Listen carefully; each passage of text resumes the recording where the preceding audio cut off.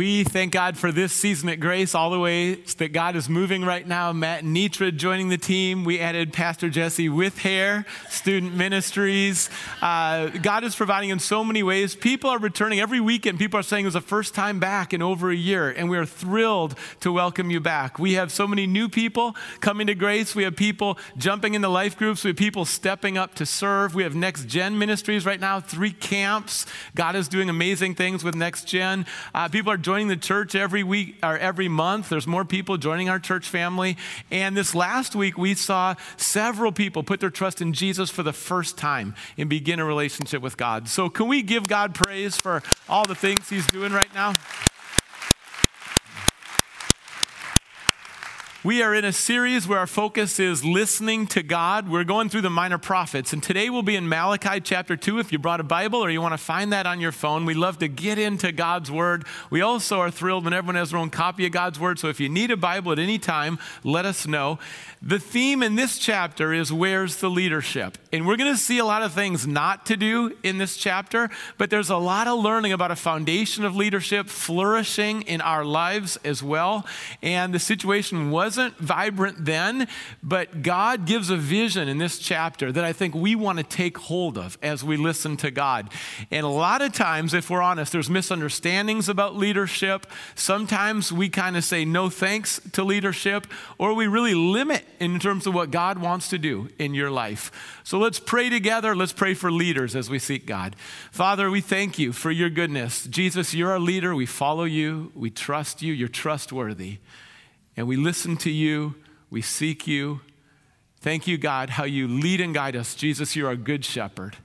And Father, we lift up leaders today, local leaders, national leaders, even leaders around the world, political leaders, God, military leaders, they'd make good decisions. Father, spiritual leaders, educators, leaders in every field, leaders in the home. Father, we need your help. Lord, we know you've given us influence, and we want to use that influence for your glory. We pray that you would strengthen today, encourage, and give fresh vision. And we pray this in your name, Jesus. Amen. God has called you to be an influencer.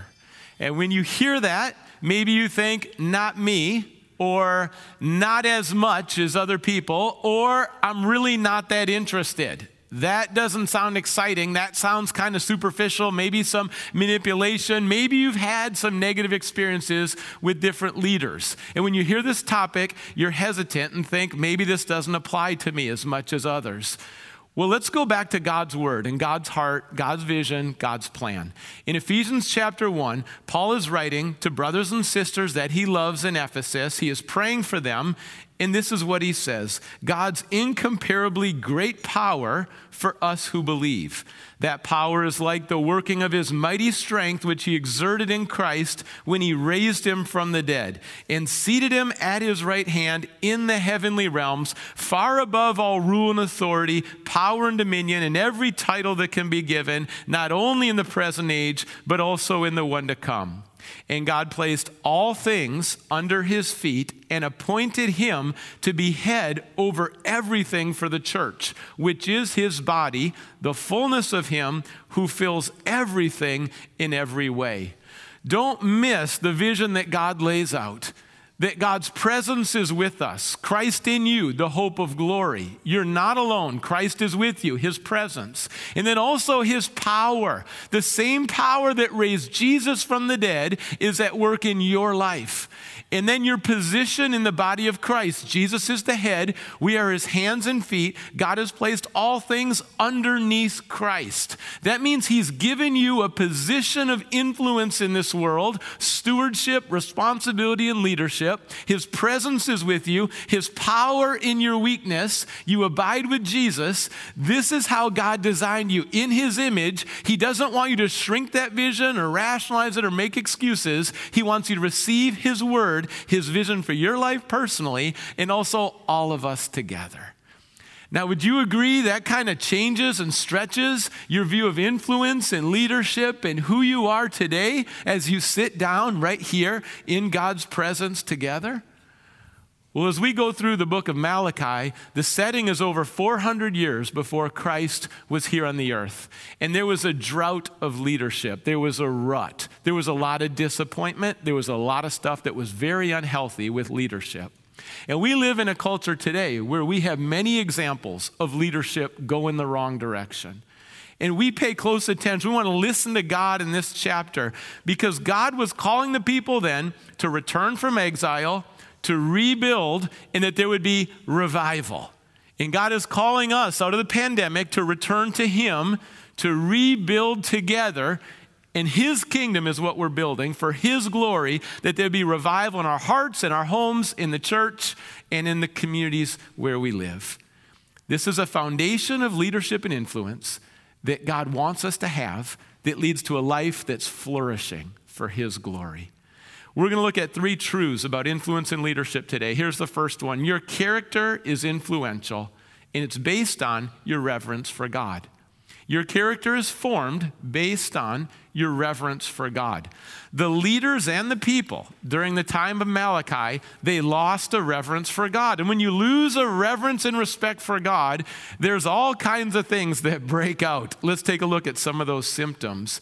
Chapter 2, verse 1.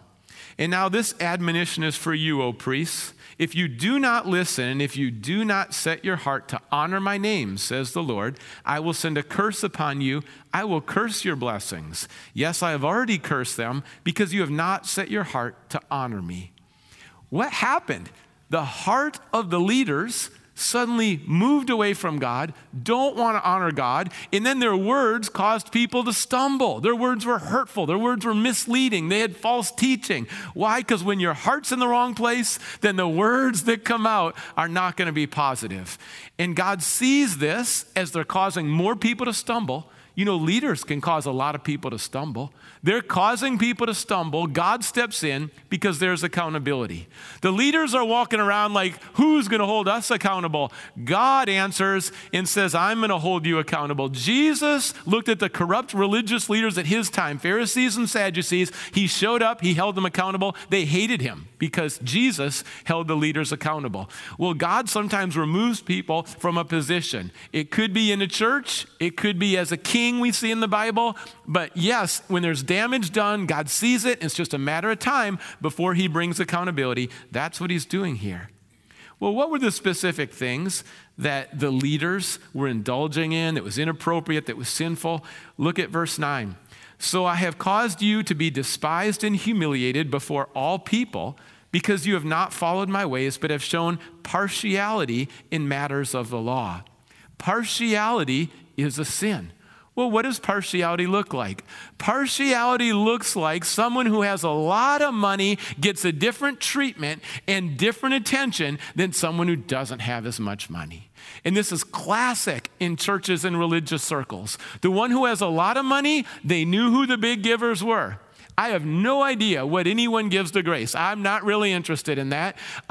You know what? The people would come down, the big givers, and they would say, wow, special attention for you, special treatment for you. And don't hold the big givers accountable because we don't want to lose the money. So don't call them on their stuff. Just let them do what they want to do.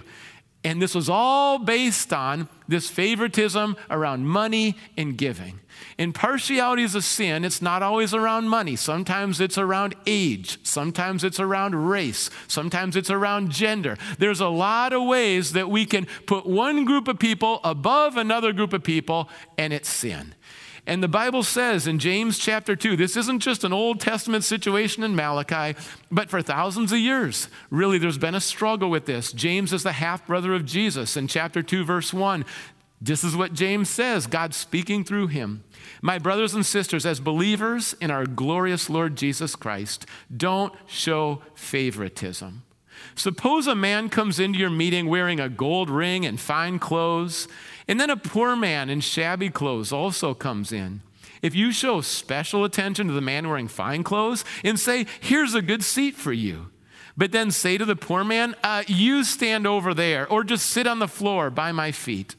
Have you not discriminated among yourselves and become judges with evil thoughts? Double standards and favoritism, it's a sin. Partiality was a sin. And it's a two-edged coin, because when you go down that road, what you end up doing is you enable the person who no longer has accountability. You enable that person to just indulge and stay in that sin. And you also undermine someone else who you treat as second class. And it happens at the same time, enablement and undermining. And God saw it, and he said, we're not having it. And he called them out. Now, here's another specific that was happening, and this is in verse 10. Have we not all one Father? Did not one God create us? Why do we profane the covenant of our fathers by breaking faith with one another? Judah has broken faith. A detestable thing has been committed in Israel and Jerusalem. Judah has desecrated the sanctuary the Lord loves by marrying the daughter of a foreign god. Now, we don't use that phrase breaking faith very often. It means breaking trust, breaking respect. And people broke faith with God, and then they broke faith with one another. They mistreated one another. Now, God gives a specific explanation of what's happening here. And when you first hear it, it's like, wait, what is that? Marrying someone of a foreign god? Well, here's the situation. Someone loves God, and then they marry someone who worships an idol. And how does that look in the marriage then? Because your faith is core in your life. And when that's the case, you can't share that together. So what's going to happen? It's going to move. It's not just going to stay static or stuck. And this is what was happening. People who used to love God were marrying people who were worshiping idols. And then pretty soon, they started to compromise. They started to drift from God. They stopped worshiping God. And now they're worshiping idols. And instead of being a light in that marriage, now they're influenced in that marriage. Now they've turned away from God. Their faith is watered down, compromised, and they don't even turn to God anymore. That's how it was playing out. And it's a reminder that we are the bride of Christ. And our role in this world is not to imitate this world, to conform to the patterns of this world. Our role in this world, culture changers, world changers, influencers. Not influenced, primarily. Yes, there's going to be some influence, but my concern is that so often the church has been influenced more by the world than the church has influenced the world. And in this relationship we have with God, we push some things aside so we can comfortably fit in. And that's a picture of rejecting God, and God sees that, and that's what was happening in marriages in a specific way. Well, there's one more example from marriage that God points out that was common, and this is in verse 14. You ask, why? It is because the Lord is acting as a witness between you and the wife of your youth, because you have broken faith with her, though she is your partner, the wife of your marriage covenant. Has not the Lord made them one? In flesh and spirit they are his. And why one? Because he's also seeking godly offspring. So guard yourself in your spirit and do not break faith with the wife of your youth. This is what was happening in the culture. Now, sadly, it was very male-dominated, sometimes, with a tyrant attitude. And the men were the one who were leaving the marriages. And the commentary says this is what would happen. The men would say, you know what? I want somebody new. I want to change. I want somebody different. I want somebody younger. I want somebody who looks like that.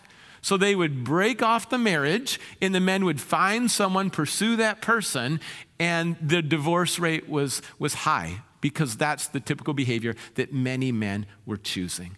And God saw that, and yet they twisted the scripture, and they would say, because they knew some of the Bible, they'd say, well, Deuteronomy 24, God, you say in your word, you make allowances, there's some exceptions, acceptable sometimes to not stick with the marriage and move on and find somebody new.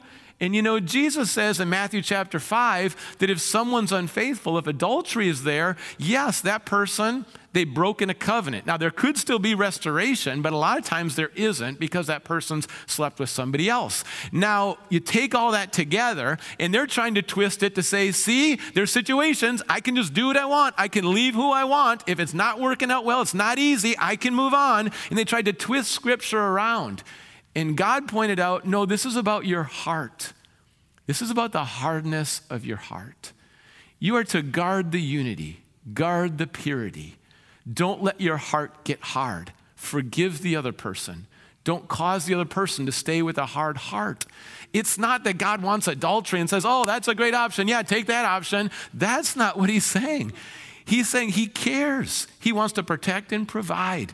And when they lost respect for God and his word, then they're just going to do what they want in marriage. And that was the culture then. So all these things were happening. And the irony is God sends a messenger. Malachi's name means, God, your messenger. God sends a messenger to the messengers. The messengers are supposed to be spreading the hope and spreading the good news. But instead, God sends Malachi to those messengers. You say, well, how could things turn around? How do things turn around in our life when I go astray, when you go astray?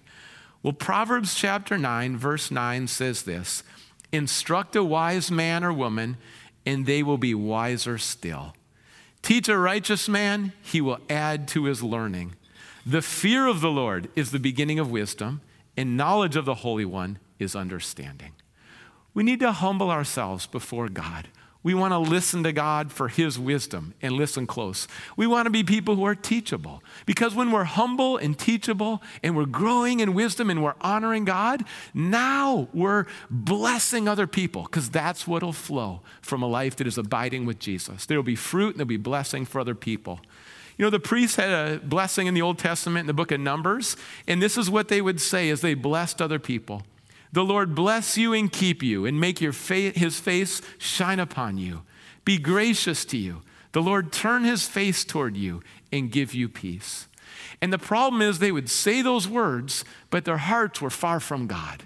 And the goal in that blessing is not just to speak some words of a blessing over people. The goal is that their lives were a blessing and the words would just overflow. And when you think about the foundation of our lives and then the flourishing that can happen, when you bless other people, you pray for other people. You listen to other people. You take them out for a meal. You serve people. You share your story with people. You listen to their story. You share your faith with people. Blessing people. That's what God's designed you to do. That's what God's designed me to do. Life is not fulfilling when we're self-consumed, but when we bless other people, we're alive, abiding with Jesus. One incredible thing that's happened during this year and the difficulties of the pandemic are what we call hope boxes here at Grace. And we built these little boxes, and then together as a church family, we add things to them. And for you, it might be a gift card or some food, or it could be a gift. And put it inside the hope box, and then we give the hope box. It's a tangible expression of God's love. It's a way to bless other people. And there's been almost 1,000 of the hope boxes that you've taken, praying for people, giving a gift, and making a difference in someone's week, month, and sometimes a year. And I say that just to say, thank you, Lord. That's what we're designed to do, be a blessing in hard times. And we continue. The staff continues to make more hope boxes. They're in the lobby. You can grab one anytime you want to bless someone. Put some things in there and just love someone in a tangible way. That's what they were supposed to be doing, a solid foundation of their character and then flourishing, even in difficult times. But they push God aside. Here's the second part of influence. Good stewardship of your influence leads to a deep connection and also transformed lives. When you hear the word stewardship, a lot of people, they just think of my possessions, my house, my car, my finances. Yes, that is part of stewardship, but your greatest influence is in relationships. It's not in the stuff you own. It's with the people around you and the love you bring and the prayers and the words. And, I'm going to share about 2 coaches that had a massive influence in my life, and they were much more than just coaches. Here's some pictures. The first one, Buzz Lagos. Buzz Lagos is so passionate about soccer, and he's one of those coaches that would get on the field and practice with us. Not all coaches do. And Buzz really only has clear vision out of one eye, and the other eye, he can't see that much. But Buzz would be out there with us, playing, heading the ball, sweating. His hair would be all over, and he would be saying, yes, I like it, magic, yes. And we were just looking around like, we need more of what he's got. And he was so passionate about it. And when I think about Buzz, he knew how to develop people. It wasn't just his passion, but he knew how to develop us. I had no idea how to be a goalkeeper, and he taught me how you catch a ball and the W and how to land and how to dive and how to reach out further and how to catch crosses and how to distribute the ball. He taught me everything I knew about being a goalkeeper. And not only myself, but he did it with every person on the team. Have you been around a leader in a culture where they just empower people? And it's like, oh, that person's learning, that person's growing, that person's developing. And that was our team. We were kind of like Hoosiers in one sense because my high school was less than 400 students. And we were playing against all the big schools with 2,000 students. And we would show up to the games and I would see the other team and I'm thinking they're bigger, they're faster, and they're stronger than us. But he saw our potential and that potential and passion, and he took us places where we could never go. We didn't think we could win the state tournament in the Dome, 6,000 fans and knock off these big schools. But he saw potential in us. And that's a gift when you're in a culture, when you're around a leader that sees your potential and helps take you there. Buzz Lagos was much more than a soccer coach for me because during that time in my life, my parents got divorced when I was 7.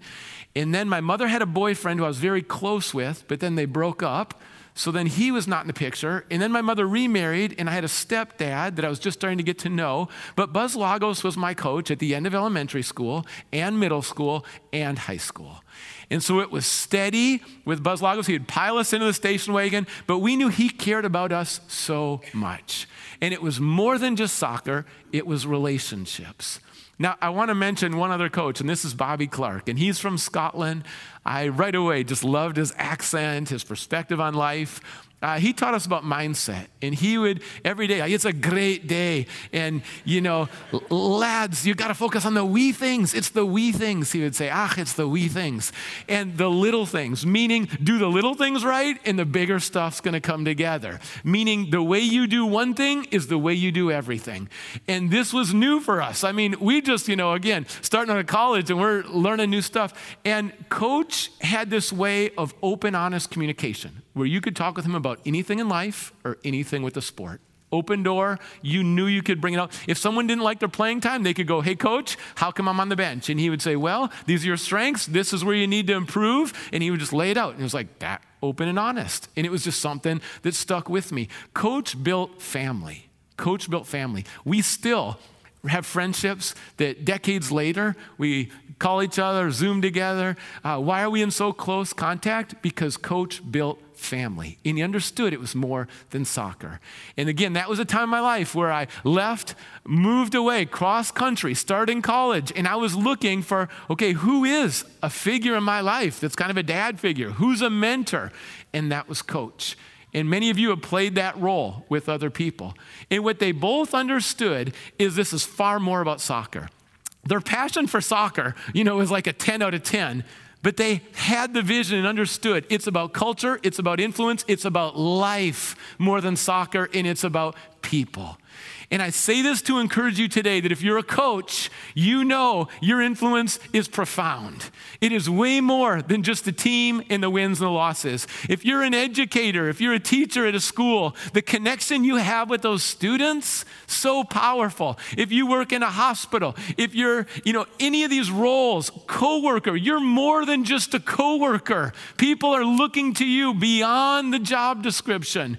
And you have so much influence where God places you. It's not by accident. In your neighborhood, you're more than just 2 houses down. You're there with a greater purpose. And God wanted the people to see and understand this great purpose and leadership and influence. And it's not an influence just so, it's about me. No, this is an influence for God's glory. This is an influence that serves other people. This kind of influence, this kind of vision. And God gives the positive example of the Levites. And in chapter 2, verse 4, God describes, it's really a contrast. And he says, and you will know that I have sent you this admonition so that my covenant with Levi may continue, says the Lord Almighty. My covenant was with him, and it's a covenant of life and a covenant of peace. I gave them to him. This called for reverence, and he revered me, and he stood in awe of my name. True instruction was in his mouth, and nothing false was found on his lips. He walked with me in peace and uprightness and turned many from sin. God chose the Levites to be priests in Numbers chapter 1. They had a unique role. But more importantly than what they did, it's who they are. They set their hearts on God, and they abiding with God. And out of that, they did a lot of stuff. God had work for them at the tabernacle, work for them at the church, work for them at the temple. They did that work, but it flowed out of a foundation and a heart that was set on God, in close abiding with God. And as they did that, you know what the result was? Here's the fruit. Many people turned from sin. Many people turned to God. You don't know how closely people really watch you.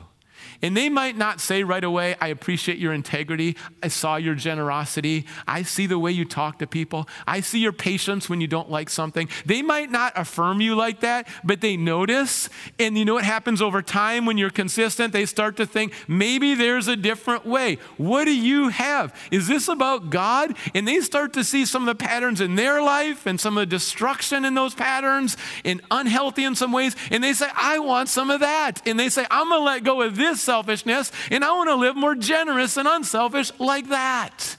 And the Levites, as they just abiding with God, people saw their lives, they saw what was coming out of their mouths, and they said, I want to drop some of the sin, and I want to walk with God like that. And it started to move. Things started to move. Here's 4 C's to consider. The first one is commitment. Here's our response to God. How do you respond to a God that's so good and gracious and loving and faithful? Well, we commit our lives to him. We say, Jesus, I want to follow you. And that commitment, it's a relationship with a commitment. And when that commitment's there, then you know what happens? The next C is character. Because as you follow Jesus, it's not you with a bunch of self-help, but the Holy Spirit is in you. God works in you. Your character starts to change and you become more like Jesus. Because the more you trust Jesus and abide like Jesus, the more you become like Jesus. And as your character changes, the next C is cause. Suddenly his cause becomes important to you. And his priorities become your priorities. And his passion becomes your passion. And the way he loves people becomes the way you love people. And this starts to change, and you think, instead of my kingdom, I want to build his kingdom. And you find a cause that's close to his heart, and what breaks God's heart starts to break your heart. And you come alive because now you got a cause, and you're living for something that's bigger, that's eternal, that's international. And out of that, you step into these relationships, and the 4th C is connection. Because people are what's most important. So you connect with people, and your relationships look different. It starts with commitment. And God changes your character. And as he does that, you embrace this new cause and you come alive and you connect with people. And this is how God works. And this is called worship. Worship. Worship is not just what 3 songs we playing, how's the guitar player doing today. That's not, yes, those 3 songs are significant. Yes, we meet with God. But worship is this. It's our lives. It's that respond to a good God with commitment and character change and his cause and connecting and serving other people. And that's a life of worship.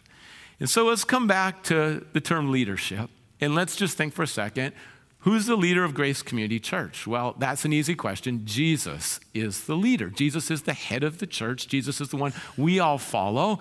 And then on a human level, you say, well, wait a second. Leadership of Grace Community Church, that's the elders.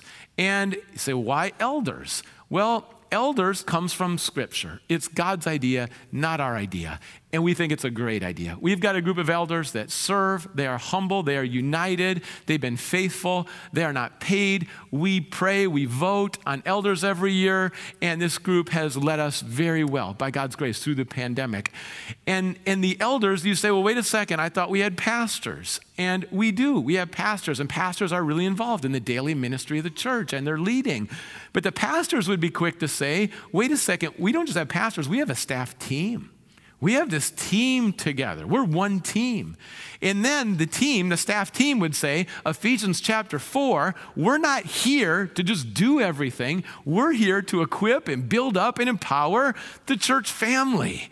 And we see there's about 200 people that have stepped up and said, I can lead, I can take this on, I would be honored to serve. So we have about, 200 or so people in terms of leaders at Grace. And then you say, well, wait, is that kind of where leadership is? Biblically, leadership, influencers, goes far beyond that. We are the body of Christ.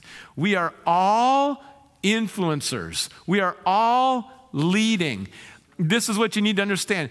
Talking about the Levites, they were the priests in the Old Testament. You know who the followers of Jesus all are? We are all priests. We are all priests. What does a priest do? A priest represents the people with God and represents God with the people. That's what a priest does. You are a priest. Let's just say that together. You are a priest. Turn to the person next to you, just wave to him, just say, "Hi, priest." We didn't do that at 9 o'clock, but we're doing it right now. Hi, priest. For some of you, you're like, I knew this theologically, but I haven't really been living like that. For some people, you're like, I've never heard this before. Is this a cult? No, it's not a cult. This is biblical. This is biblical. You are a priest. What do? You represent people with God and God with people. When you pray for someone, what are you doing? You're bringing that person to God's throne in prayer. You're representing. When you go to your job, when you're in your neighborhood, what are you? You're a priest. Through your words and your actions, your attitudes, the way you serve, talking about God, you are representing God with the people around you. You are a priest. You have an influence as a priest that God has given to you to steward this influence and be intentional. It goes back to where we started, Ephesians chapter 1. You are in the body of Christ. Christ is with you. You have power in your weakness. And God's power is at work, and he's given you a position in the body of Christ to lead and to influence. And his picture is fullness. Now, I believe this is God's vision, that all of his people are filled with his Spirit, all places, all days of the week. That is all, and all. That's God's vision. Sometimes in the church, we try to shrink it and say, oh, it's just the staff, or it's only Sundays, or it's just when you're in the church building. That is not the vision from God. It is all of his people where we live, work, learn, or play. During the week, we gather and it's awesome and we worship God. And then I get excited when we scatter and we're in different places because I can't be at your workplace. I can't be in your neighborhood. I'm not on that team. I'm not in that class. I can't be in all those places. I can't be, but you are. And together we are the body of Christ. Don't ever settle for a quarter or 10% or 40% of God's vision for your life and for the church.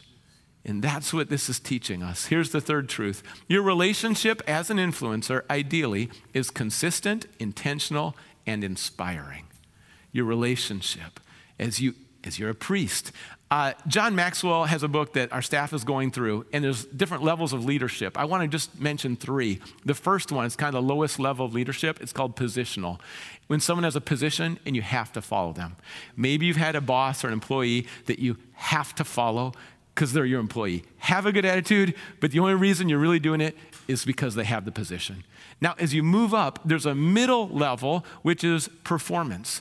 And you respect a leader, not just because they have the position, but because of the work they're doing for the organization or the company or the church. And you respect, and that's a performance respect. But the highest level of leadership is personal.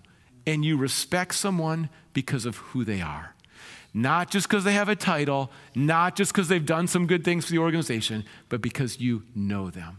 What God is calling us to do is be people who are respected because of who we are and whose we are, and to shine that light of the Lord in a way that leads people to Jesus. Now, in our church, there are both formal and informal opportunities. Formal, I think about Grace Kids. Thank you for all the people that have been stepping up. We have well over 100 kids coming in on a weekend. We still have about 15 roles in the rotation, so a great opportunity. But thank you for those who are serving the kids. That's more of a formal role, right, where you can have influence.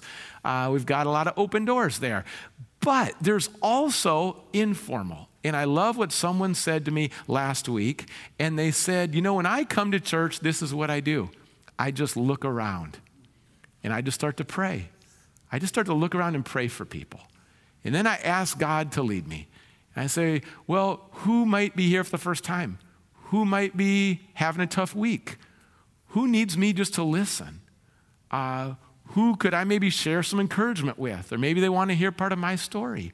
Maybe I actually pray with them. Lord, who is it today? And they say, that's how I do church every weekend. I just show up and I look around and I start praying for people. And I say, Lord, just lead me to whoever needs some encouragement today. Isn't that beautiful? Yes. Isn't that sadly unusual? You think that's radical, that's biblical. I mean, you show up at church and you mean like you're not consumed with ourselves. You actually look around and like, who could I connect with and serve and encourage today? That's influence. That's informal. That doesn't have a job description. That doesn't have a thou shalt. That is one of those where it's love and overflow and it's just how you do life. And when we all start doing life like that, there's going to be such strength of relationships. You won't contain it in the building. It'll overflow. Because again, consistent, intentional, and inspiring.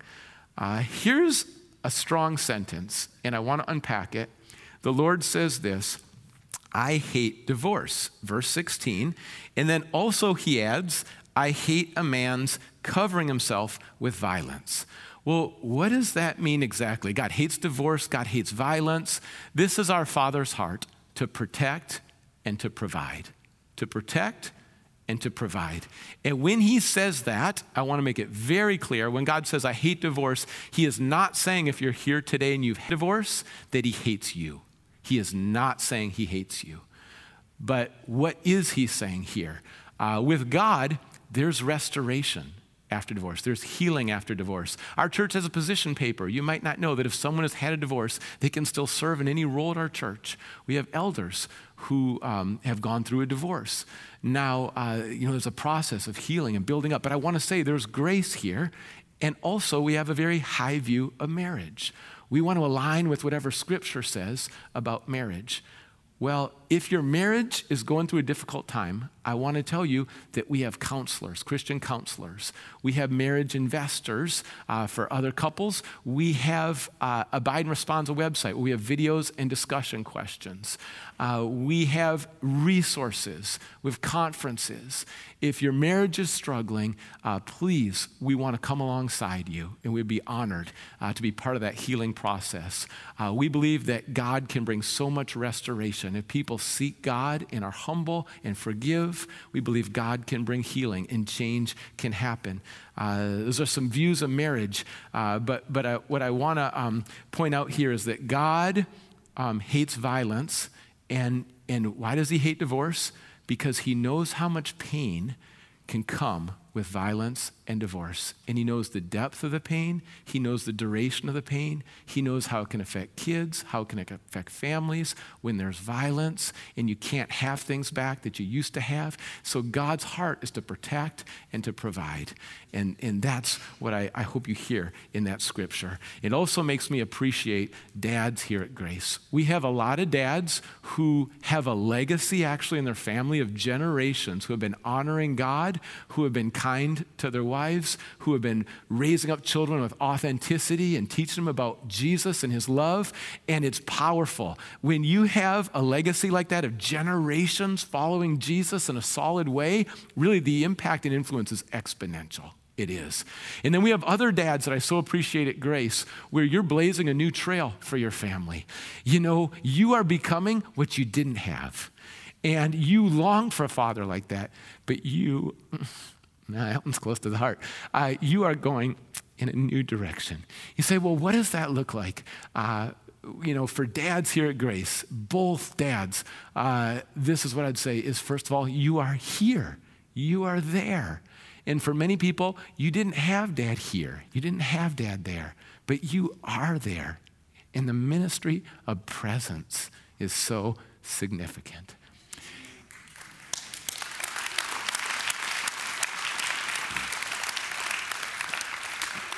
And you're not just there, but you care. You're not just in the room, but you care. And you're generous and you're kind. We have many dads who are sacrificially serving, providing in different ways for the family. We have many dads that are standing up, protecting the family where protection is needed. And then we have many dads who are intimately connecting with their kids. And that is so healthy. That is so biblical. You just look at how Jesus in relationships connected with so many different people deeply. And you might maybe had a false notion of manhood where it's like, no, that's not what real men do. Yes, it is. It's that emotional connection. We are emotional beings, and when that connection happens, it's what a child needs. And also dads who are spiritually saying, church is important. We're going to worship God. We're going to honor the word. Let's pray. And maybe for some dad, it's new to open a Bible or not even sure how to pray, but like, let's learn how to do this then. But dads that are spiritually setting a culture and a tone that's healthy in the home. And when God is in this passage talking, he does talk about the church environment, but he also talks about the home. Because what they had then was a bunch of people who were religious in the church building, and they even gave, they even shed some tears at church. You know, they attended, but home, oh, home.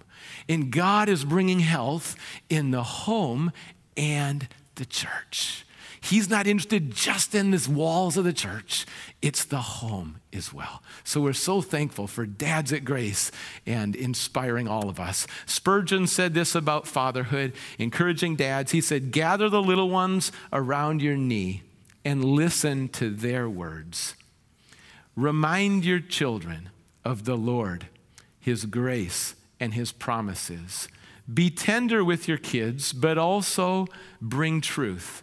Teach them the whole truth. And from the beginning of their lives, mingle Jesus with the ABCs. I like the way he says that. Mingle Jesus with the ABCs. Kids need knowledge, but they also need souls that are thriving. So care for both with your kids.